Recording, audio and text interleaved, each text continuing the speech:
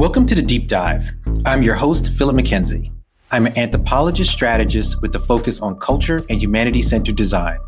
I'm Brooklyn-born and Brooklyn-made. Every week, I will bring you guests from a wide variety of backgrounds who, despite their different areas of expertise, share traits in common. They aim high, push boundaries, and make things happen. Their experiences drive insights. On today's episode of The Deep Dive, I'm joined by Julian Aguon. Julian is a Chamorro human rights lawyer and defender from Guam. He's the founder of Blue Ocean Law, a progressive firm that works at the intersection of indigenous rights and environmental justice, and serves on the Council of Progressive International, a global collective with the mission of mobilizing progressive forces around the world behind a shared vision of social justice. He lives in the village of Yona, and his debut book is No Country for Eight-Spot Butterflies. And it's a pleasure to be joined by Julian for this episode of The Deep Dive. How are you, my friend? I'm well. Thank you so much, Philip, for having me on the show. I'm stoked to be here. I couldn't wait to have this conversation. You know, we exchanged some notes. I believe it was toward the end of last year, to 2022. And here we are in 2023 with the opportunity to finally discuss your book, No Country for Eight-Spot Butterflies. And, you know, as I was going through the book, it has these lyrical quality to it. It's not just one expression.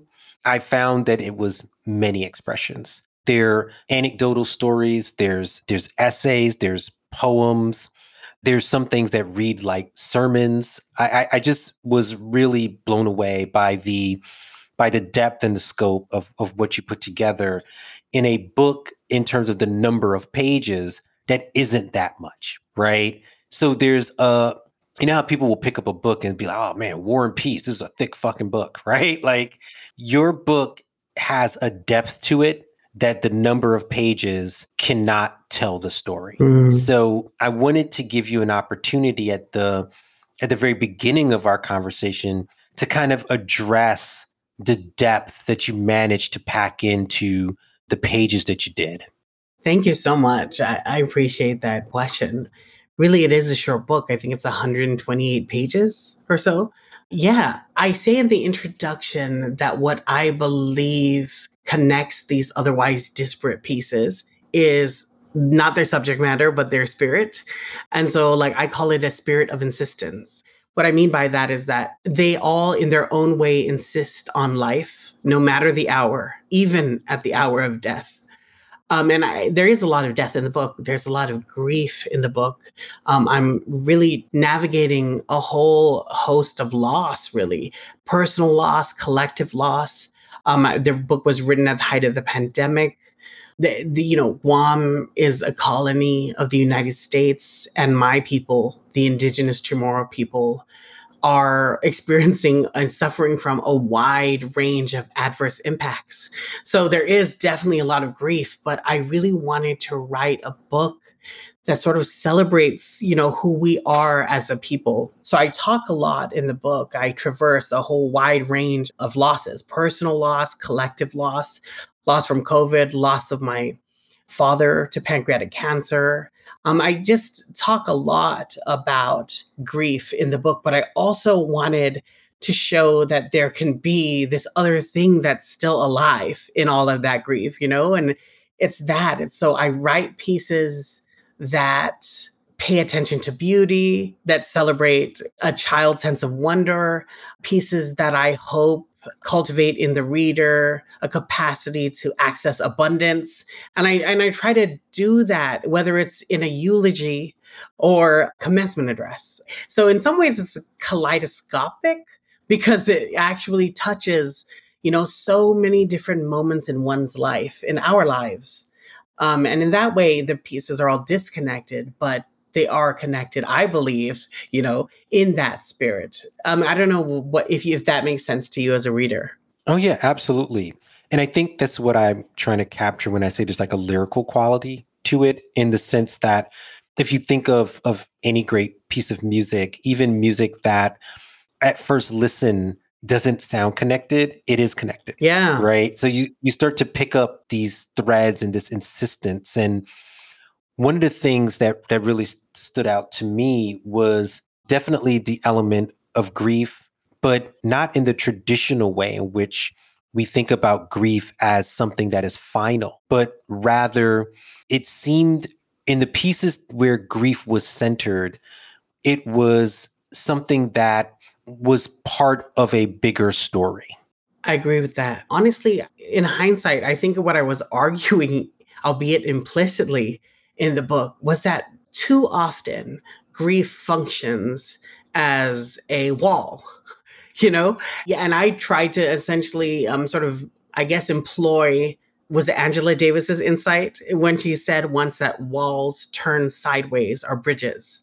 And so I had sort of that Angela Davis idea in my mind. And I was like, I wondered if I could, in fact, transform my grief, from a wall into a bridge. And and I did. It really was a bridge that allowed me to make a certain kind of crossing. And in that way, I was hoping that it would help all young people everywhere, especially young people facing things such as climate despair and anguish, find like access something beyond that, and make a crossing of their own. And I think that's important, like when we like write about grief or heavy topics such as climate change, that we find a way to communicate the harm, but that still preserves this space, for joy and abundance and beauty. And I think that's the other theme. If I have to really sort of like hone in on what possibly could be another theme that connects all the pieces, is this insistence on beauty, or the celebration of beauty where it has survived brutality. And I think that is another connective thread.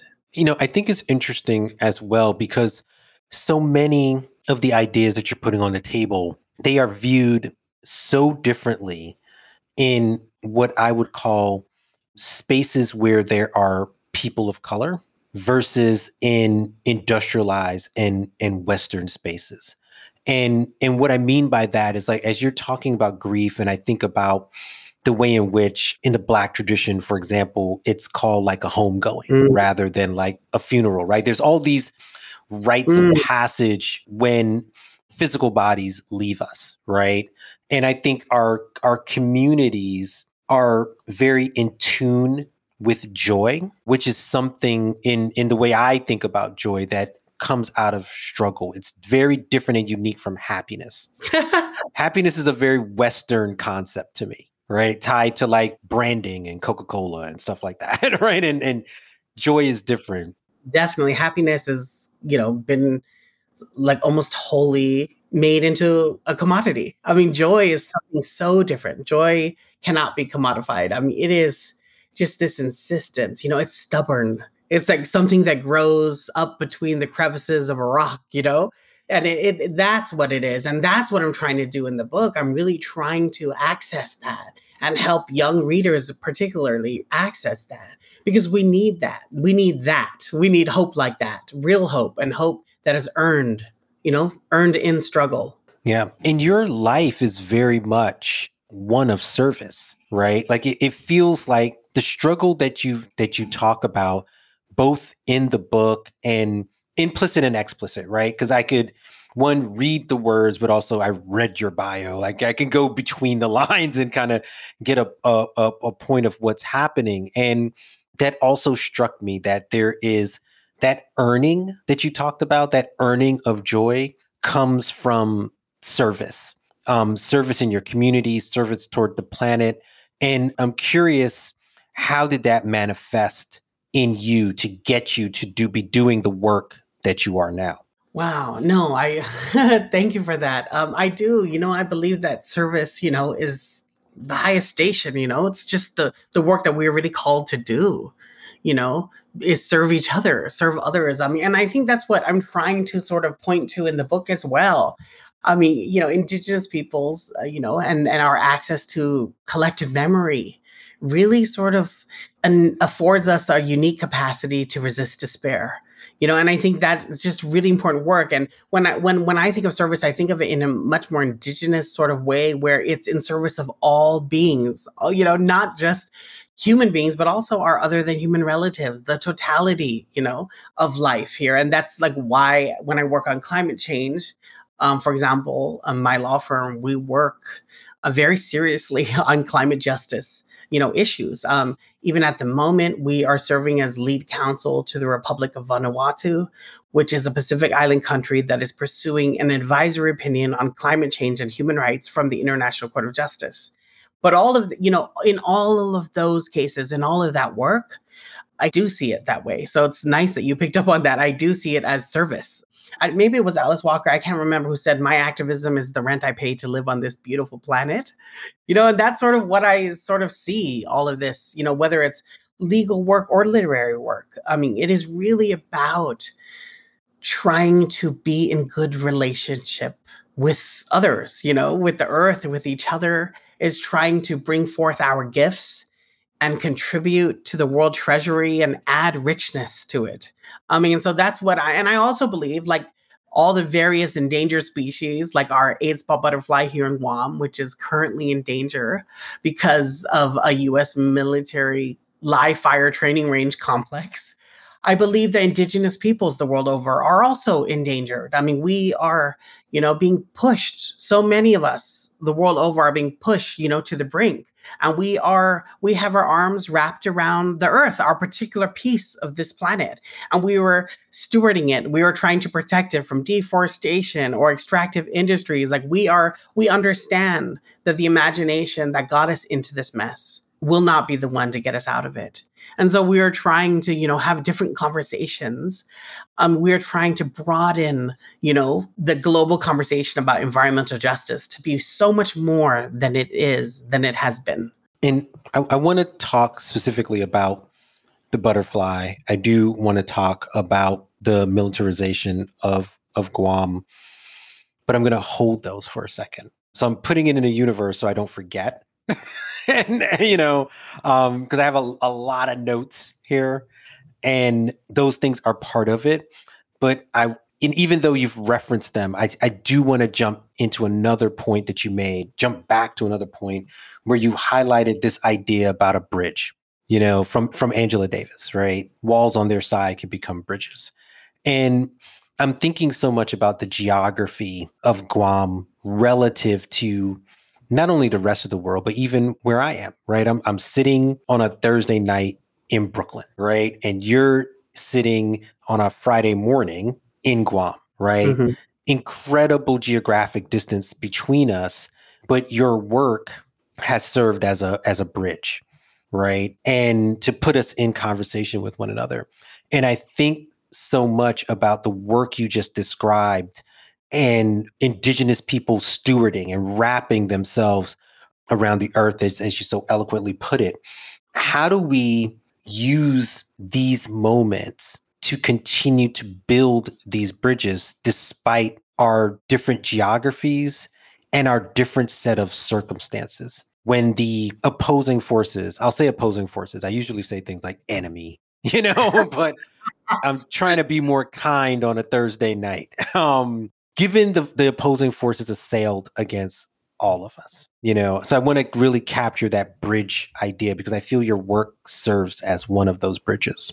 Thank you. I mean, there's nothing better, for a writer to hear, that the words that we've written, the language that we've used can be a bridge, and in some ways books are bridges just in general. Like, I mean, so much of my own intellectual sort of and political commitments have been partly formed, by my own sort of like by a variety of scholars in a variety of traditions, resistance traditions, I call them the canons of resistance. I mean, like all of that, and that you can tell that's pretty evident in the book. I draw on a wide range of inspiring sort of literary and political luminaries.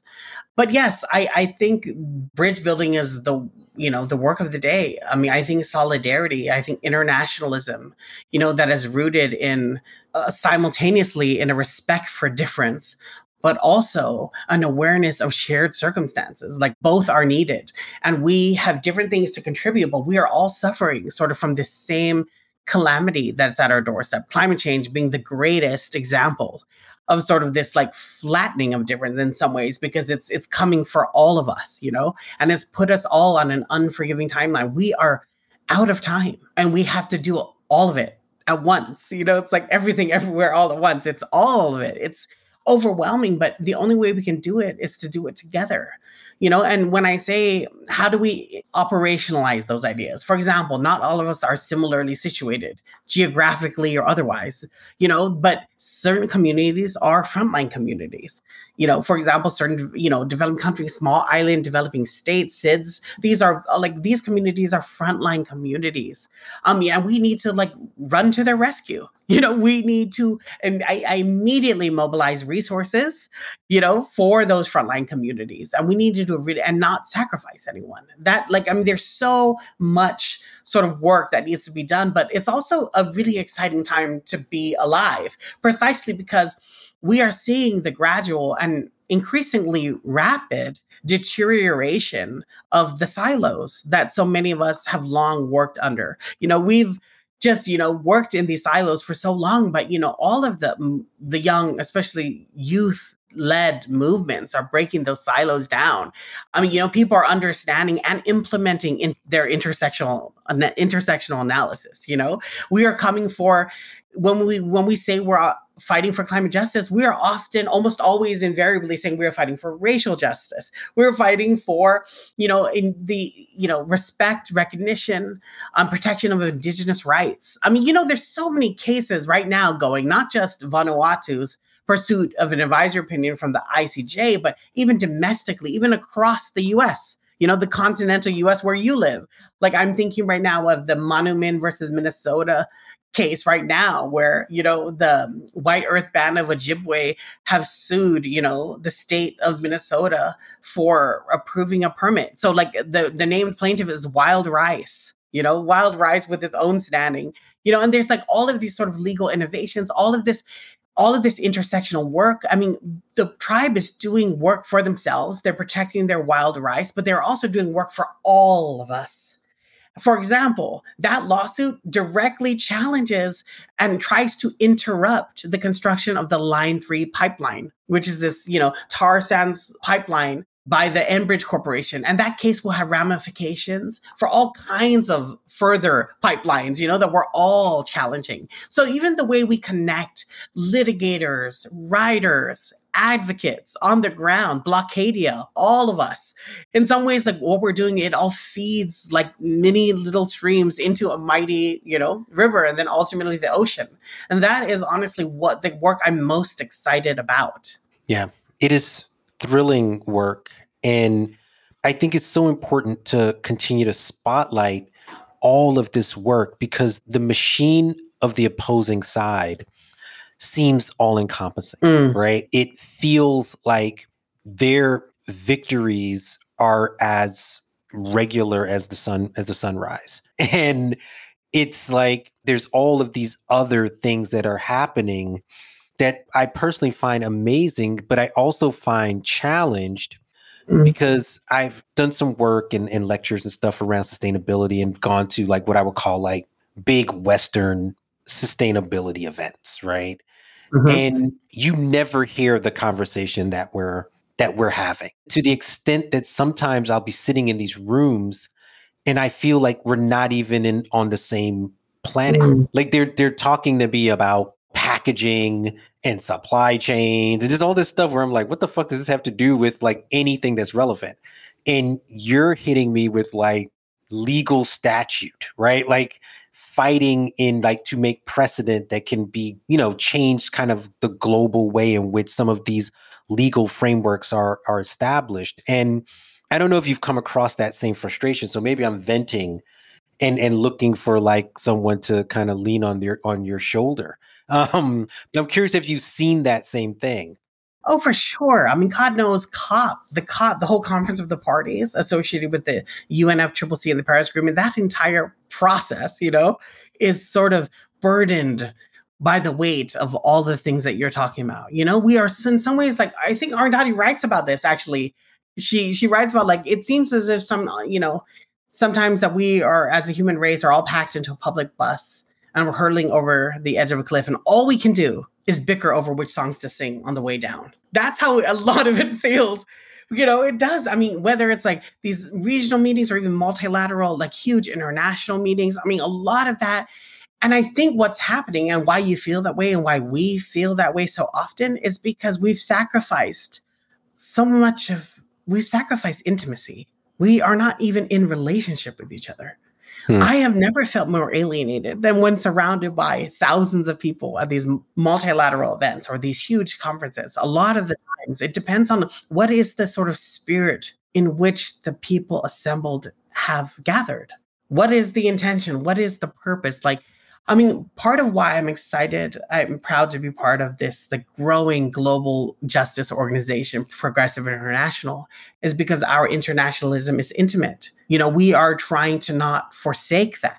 We understand that we cannot run to each other's rescue if we are not actually in a relationship with each other. Our shared victories, as well as losses.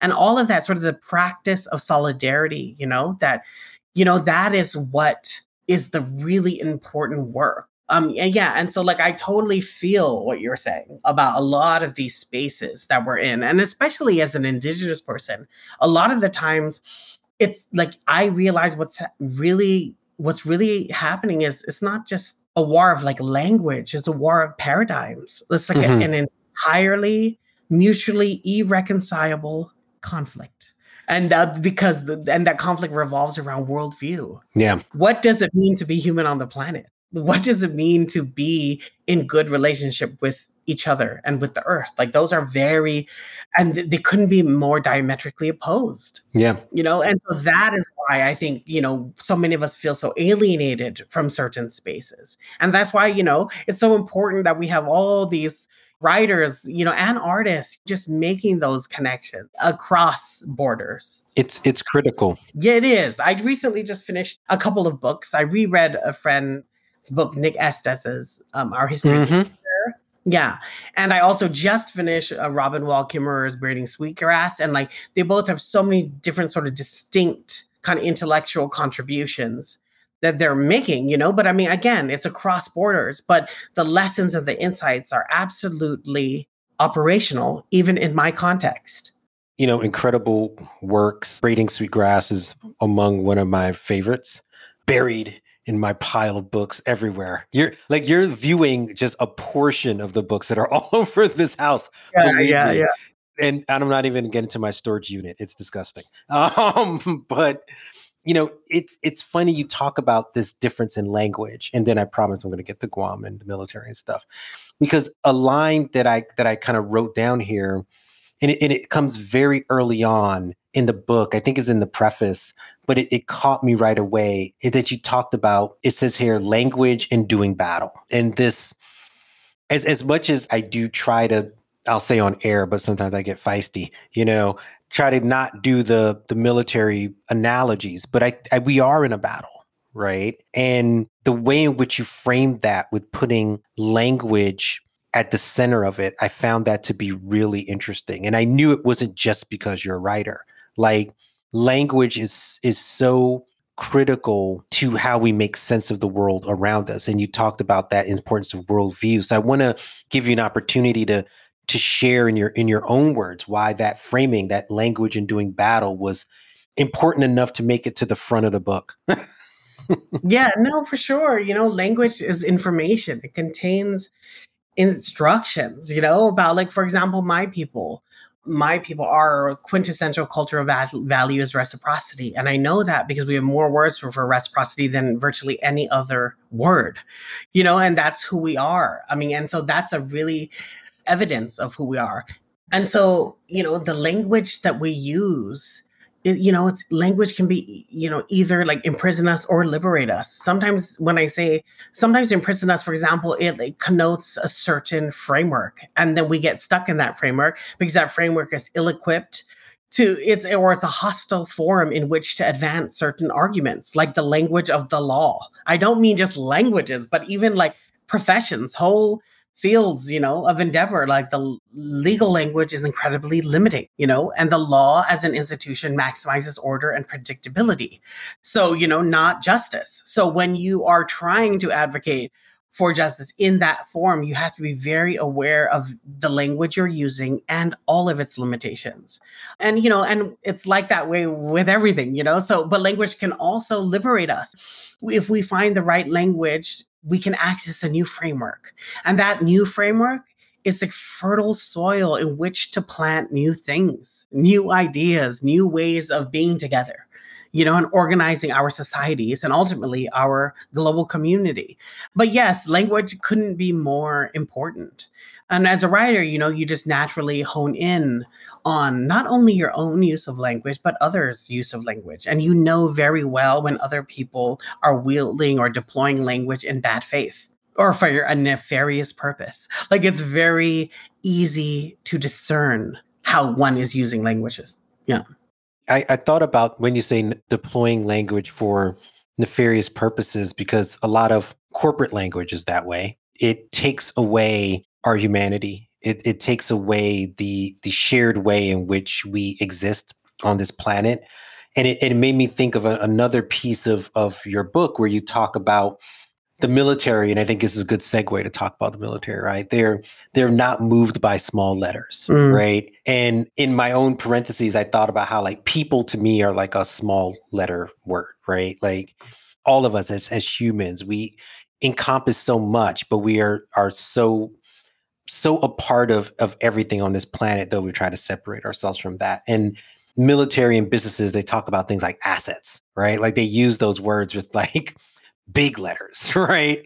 And ignore the small letters, and they ignore things like, your 8-spot butterfly, right? So I want to give you an opportunity to share the connection between the butterfly and the military. And then I'll get an opportunity to just kind of shit on the military with more commentary. Basically, the US military is in the process of expanding its footprint here in Guam and, in fact, in the surrounding islands. The scale of the buildup is enormous. I mean, the US military has constructed a new Marine Corps base.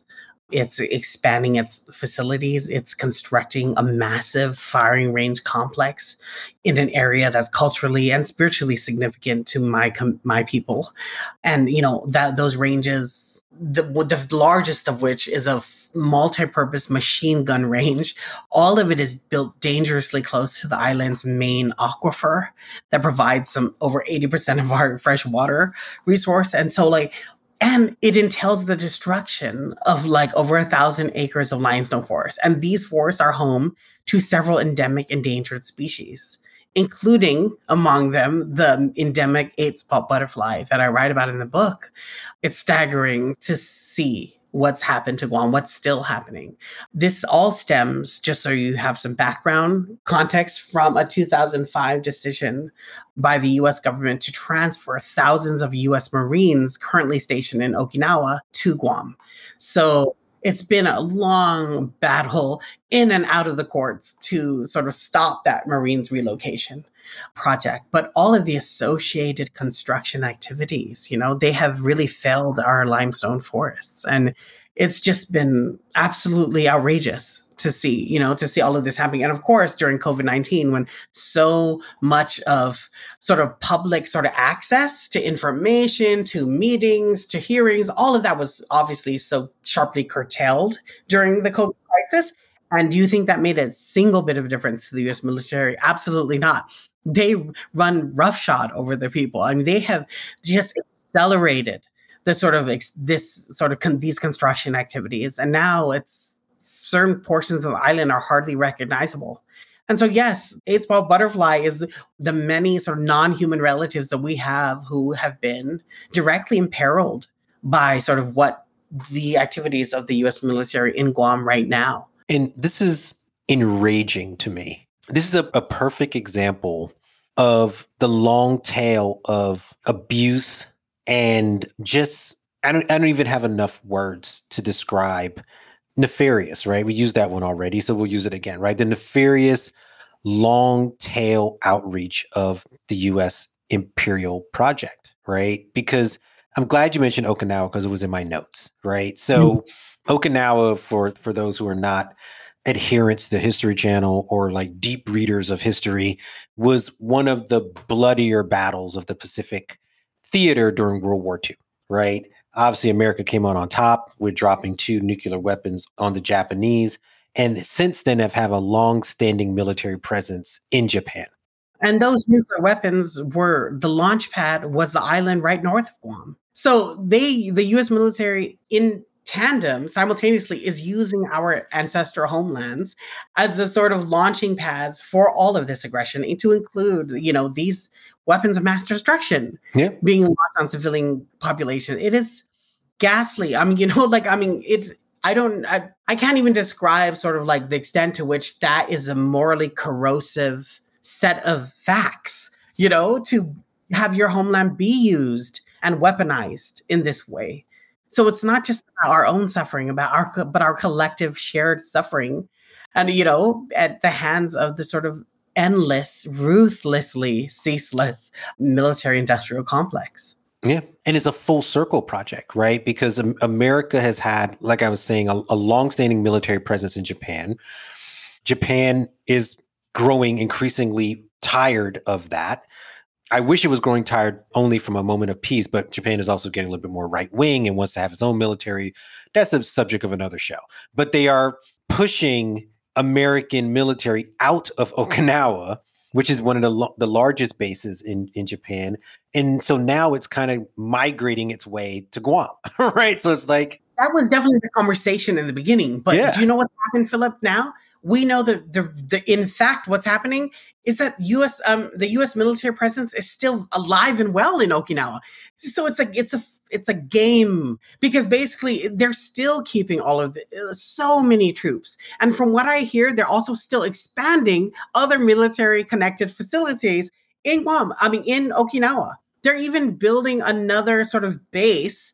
And I think they're even using like this soil, or I think it's soil that actually contains the human remains of all these other people who died yet in another battle, to build this new facility. So it's all a great game, where the people of Okinawa and the people of Guam are very similar in that we are pawns. Like, it's like a constant, and the goalposts keep changing midway through, and the U.S. military just keeps acting with impunity. It's doing all of these things. It even just goes back on its own word, like so-called word, repeatedly.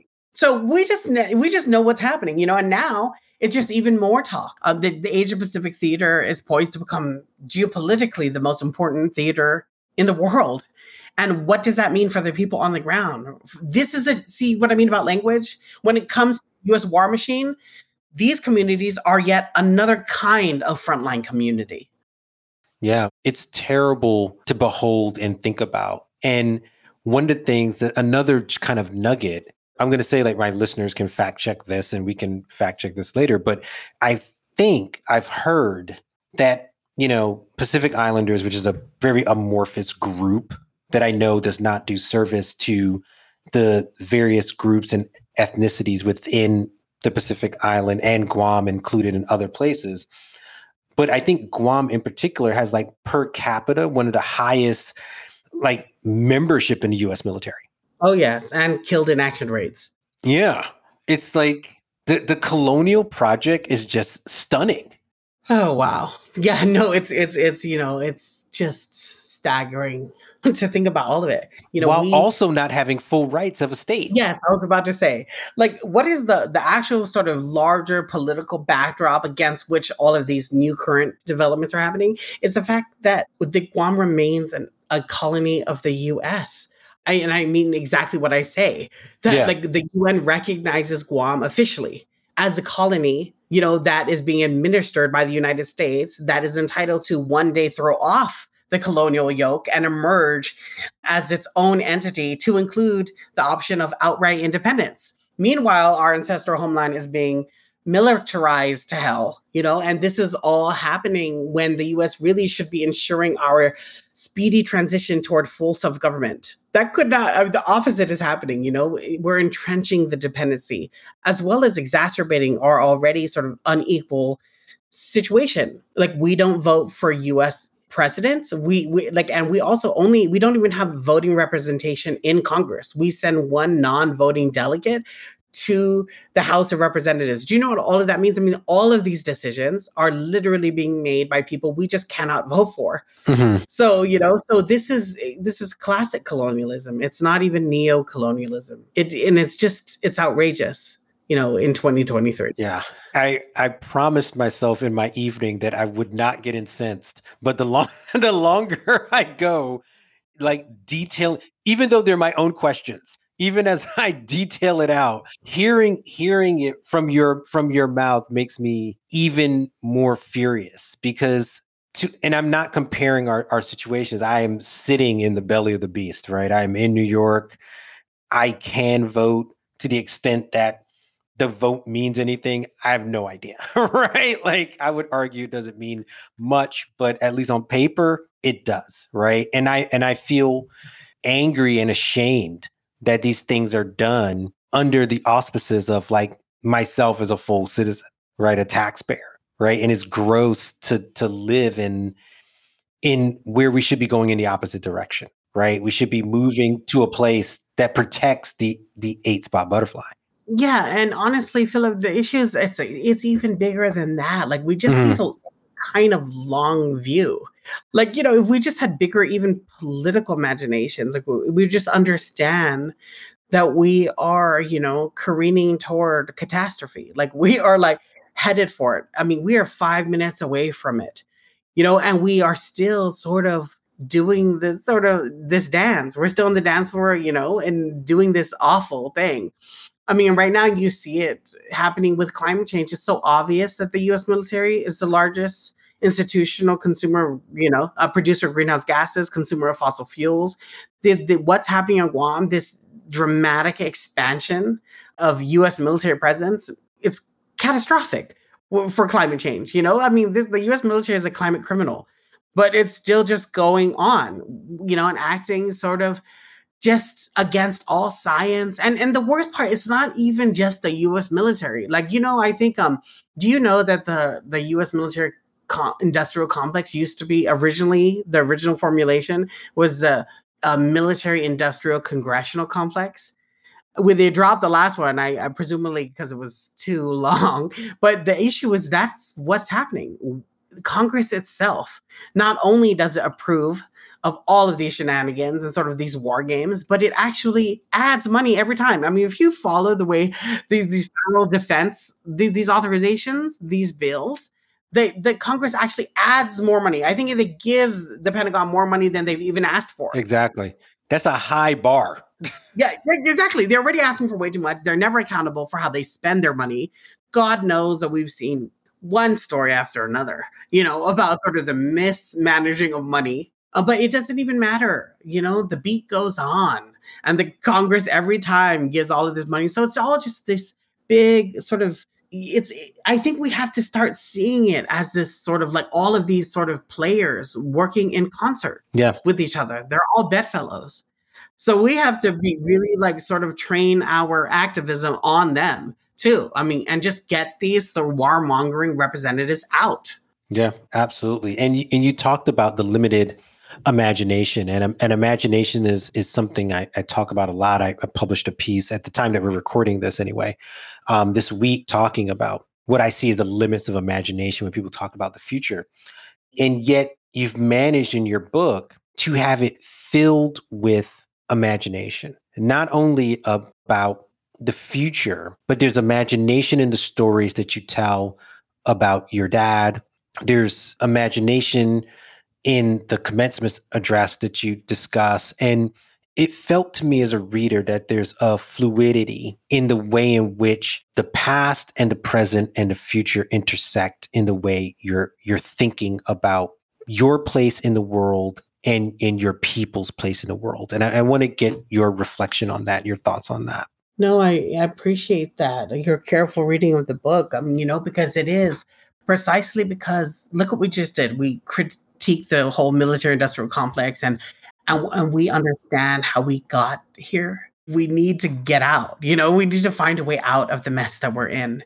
And that's partly why I wrote the book deliberately in this kind of way, with its sort of wild assortment of different kinds of styles, including like vignettes from childhood, and even like mixing and mashing, because we kind of need to unsettle the way we've sort of have conversations about these big geopolitical things, and from climate change to militarization and colonization, because it is so much like a hammer on the head. Often when we talk about this, and even the facts and figures, like it's all too much and it's too loud, and we are not able to like hear each other talk anymore. Like we can barely hear ourselves think.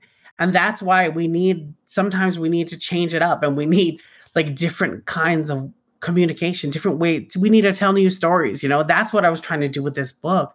Tell this story, which is absolutely categorically a critique of militarism and colonization, but not in a traditional sense. Like I wanted to talk about the beauty of this place, the beauty of my people who have survived, several centuries of uninterrupted colonization, but who still have a preciously singular worldview that's been reared, in this place for thousands of years.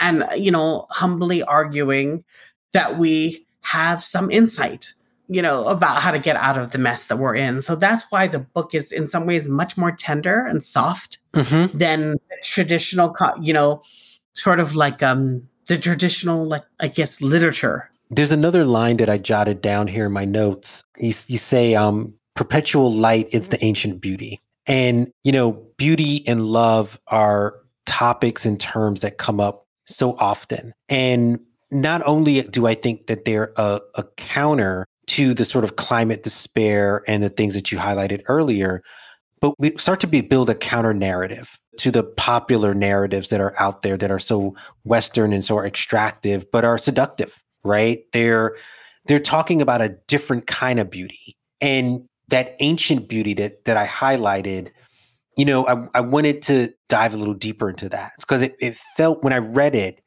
it felt so much deeper than the beauty that is so often put front and centered in a world that is just different in place to place, but also very connected, right? It's not an Instagram beauty, right? It's not this curated beauty. It felt different. And I wanted to give you a chance to kind of talk about that ancient beauty and how it connects to the work that you're doing. Well, I think the best way to get out of that question is just something else that we said earlier, that happiness and joy are not coterminous. They are just not the same thing. And, the former is the cheap, commodified version, and then the second is usually a result of surviving hardship, like it has to survive, it has to struggle, it has to be earned. And I think it's the best way to describe this is just to talk about the butterfly herself, the Mariana Aidspa butterfly. She, the monarch, her famous sister, the monarch butterfly, so celebrated widely in popular culture, and gorgeous. I mean, she's absolutely the monarch, but I love monarch butterflies. But one of the things that I came across years ago was this notion of following sort of the evolution of the different stages of life that a butterfly goes through, right? And the monarch butterfly, for example, has to go through 5 larval instars. So 5 different, periods. And I realized in writing this book and talking to botanists and butterfly specialists, I've done a ton of work. I mean, even with around restoring populations of the butterfly with the University of Guam. And one of the things that I learned is that our butterfly goes through 6 larval instars. She has to die 6 times in order to live. And I realized, there it is. That is what I'm talking about. It is a respect for strength, not power. It's the differentiation of that. And this is what this country understands is power. It is all about power, about projecting power. That's what it's doing right now in Guam and the surrounding islands. It talks about, even in that language, of projecting hard power in this part of the world, in part to contain China's rising influence in the region. But I realized in general, this country is its jam. It's like the absolute, like, endless accumulation of private wealth and power. That's what it does. And I was like, so it cannot respect strength, only power. And I was like, this is, so it's like what I talked about earlier, like a paradigm shift. Indigenous peoples and our sort of like non-human relatives, like this butterfly has a lesson to teach the world, about strength and about being, overcoming adversity, and again, it's a very powerful thing to distinguish the two. And I think that's what I'm trying to do with the book. I'm not just trying to write a critique about hard power. I'm trying to like identify and sort of wield soft power. Yeah, and it's the soft power that matters, right? There's a beauty and a mysticism, and it's like so many of these terms have been so degraded by fucking Western assholes. But you talk about magic, and it's a topic that comes up a lot. I try to bring it into my own work because I try to walk into corporate spaces and use the type of language that we're discussing, right? Because to me, it's the language that is so important and it's so essential to making a life worth living Mm-hmm. beyond the usual language that's used in, again, these spaces that, like you said, they project power but no strength, right? They come from a place by and large of fear, right? The entire American military project is one of fear, fear of the unknown, fear of whatever. And it just alienates everything from everything else. So I'm like this book and so many other books that I feel particularly compelled by recently of late really has been those books that strive to do this other thing, to get us to pay attention to strength, to resilience, to, that all of these like stories allow us to access hope for the future, a future worth fighting for. Absolutely. And it reminds me of, I had these notes also written down here that you reference so many different writers in the book that are meaningful and have incorporated into your work. Toni Morrison, Alice Walker. We already, before we started recording, we already did our Arundhati Roy kind of fan service that the listeners did not have to sit through. Audre Lorde and so many others. And I found that so interesting at a time when here in the United States, these are writers that are under attack by conservatives who don't believe that their voices should be used to impart lessons. And here I'm reading this book by an indigenous voice in Guam, incorporating these voices in a completely different world space, but yet there's shared space, right? So if anything, it shows the vitality of these folks' work. And I wonder, like, how did you come to incorporate not just these artists but so many others, and it seems like there's such a vital part of your story while also having such a rich indigenous story to already pull from that you also reference, right? So it's like there's all these deep wells you seem to pull into. Yeah, no, I mean, just even to go back to the sort of whole metaphor of bridges, like I just thought right now, I just recalled one of the OG books, this bridge called My Back. It was an anthology collected by Cherry Moraga, I think, and other feminist writers. It's just exactly this. We're drinking from the same well, like, and like it's just, we come from such distinct, not only literary, but cultural backgrounds, and traditions that all have sort of distinct insights that help us understand things that are very important, like power, like oppression, like systems of oppression, like, inequalities, like principles of anti-subordination, all like principles of anti-commodification, like all of these traditions, they have something to say to each other, and often we build on each other's work. I mean, that's sort of what I was doing too. Like I was just being honest about the fact that also my own intellectual development has been so largely formed by writers and thinkers and artists from different traditions, and I sort of openly, like, and sort of widely embraced all of them in the book in these little footnotes, and I was trying to do something in the book that was a little different. I was trying to not hide. I just didn't want the book to have any shadowy corners. I just didn't want to hide anywhere. I wanted it to be transparent and to openly declare my love for people, and places, and then be okay with that because we're so busy being fancy, being clever or being sophisticated. It's those things are just, I mean, the the amount of time and energy we spend doing those things is pretty mind blowing. And so I just didn't want to do any of them. I just didn't care about the rules. I just don't care that it sounds in certain points sound like fangirls, or that I have a love letter to Arundhati Roy disguised as a footnote. I don't care because they all, they added such monumental contributions to sort of, you could call the canon of resistance, they offered them and I have received their gifts, and tried to pass them along and add my own, and that's what we're all called to do in the end, to add to the sort of treasury, the collective wealth, which includes, writers, because we are impoverished when it comes to language and frameworks. We are still impoverished and we need more. So I just wanted to point young readers, especially, to all of these traditions. Absolutely. I consider myself still a young reader, though I'm not. And I appreciate those gifts and I appreciate those references. They really, each time I read a footnote, it made me smile. So I loved it. I want to use the time we have remaining to kind of get to the last two sections of the show, which the first one is off the dome, which are just of rapid fire questions. The first thing that comes to mind, kind of, Okay. sort of. And I only have three. All right.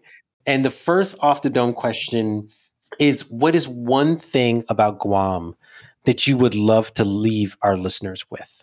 If you could impart one thing about Guam for our listeners, what would that be? Oh wow. Okay, just the beauty of the beaches here and the coastlines. They're just stunning to hear the power of the sea. Absolutely. I would love to see it myself, maybe one day. My second off the dome. If you can collaborate with someone that you would consider a role model or inspiration. We've talked about many writers, for example, over the course of the show. Who would that person be? God, so many Arundhati Roy for sure, but also even people like Ayana Elizabeth Johnson, who also who's awesome and works in the climate space. I would just love to work, and there's so many other indigenous groups like NVN Collective. I'd love to work more with. Okay, absolutely. And you're someone who, and this is my final off the dome question, then we'll get to the drop. You're someone who, from reading the book, has been greatly inspired by so many people in your family, in your community, an extended community, global community. If you can think of one single piece of advice that you've gotten that have stayed with you from one of those sources, what would that be? Oh, just respect. To really, the whole notion of respect and how to really have respectful conversations that are tough conversations. It's sometimes it's hard to, hold on to that cultural imperative of respect when you're having very difficult conversations. But some of my elders have pointed that out to me, and I found it very, very valuable. That's awesome. Respect is something that sometimes when we get angry is hard.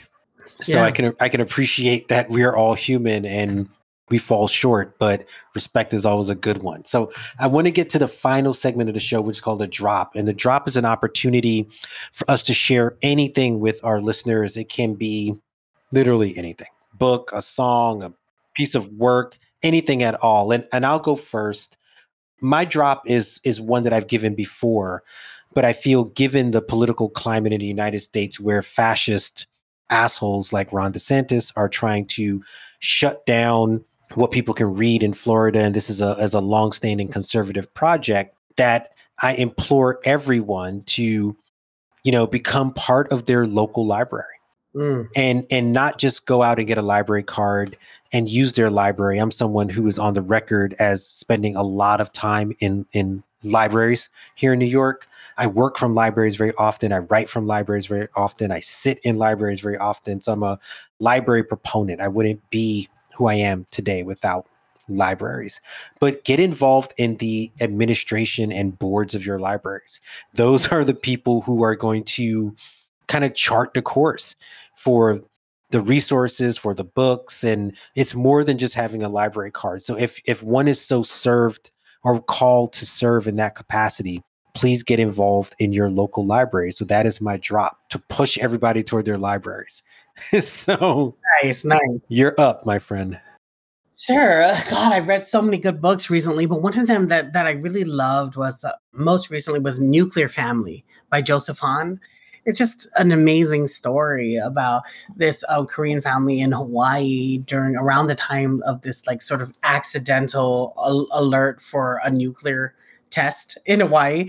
But it has a lot in there. But it's just, the reason why I love it so personally and selfishly is because he has this character named Peter in it where I've never seen in literature like this, like just such an amazing, such rich and detailed description of a Chamorro from Guam. Like, because, so there's a character in there and that you get all of this sort of conversation, and he smuggles in a critique of U.S. militarization of both Hawaii and Guam, and Korea for that matter, into the book. So the book is an amazing novel in and of itself, but it's also just this great way to smuggle in difficult conversations with typical readers. And I just loved it. I loved it. I think the book is incredible. That's awesome. Yeah, I would love that.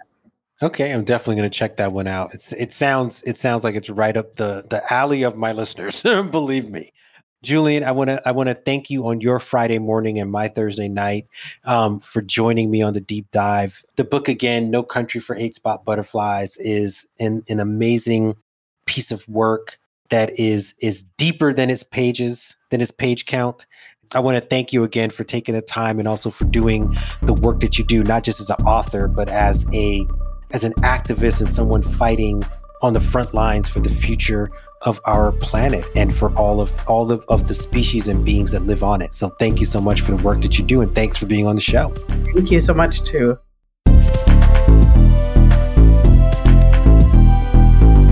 You can listen to The Deep Dive via Apple Podcasts and our website, thedeepdivepod.com. Download, subscribe, listen, and share. If you like what you're hearing and enjoy what me and the team are putting together, then leave us a review. We'd love to hear from you. You can follow me on Twitter via @FarFlungPhil. To all my listeners, wherever you are in the world, I thank you. See you on the other side.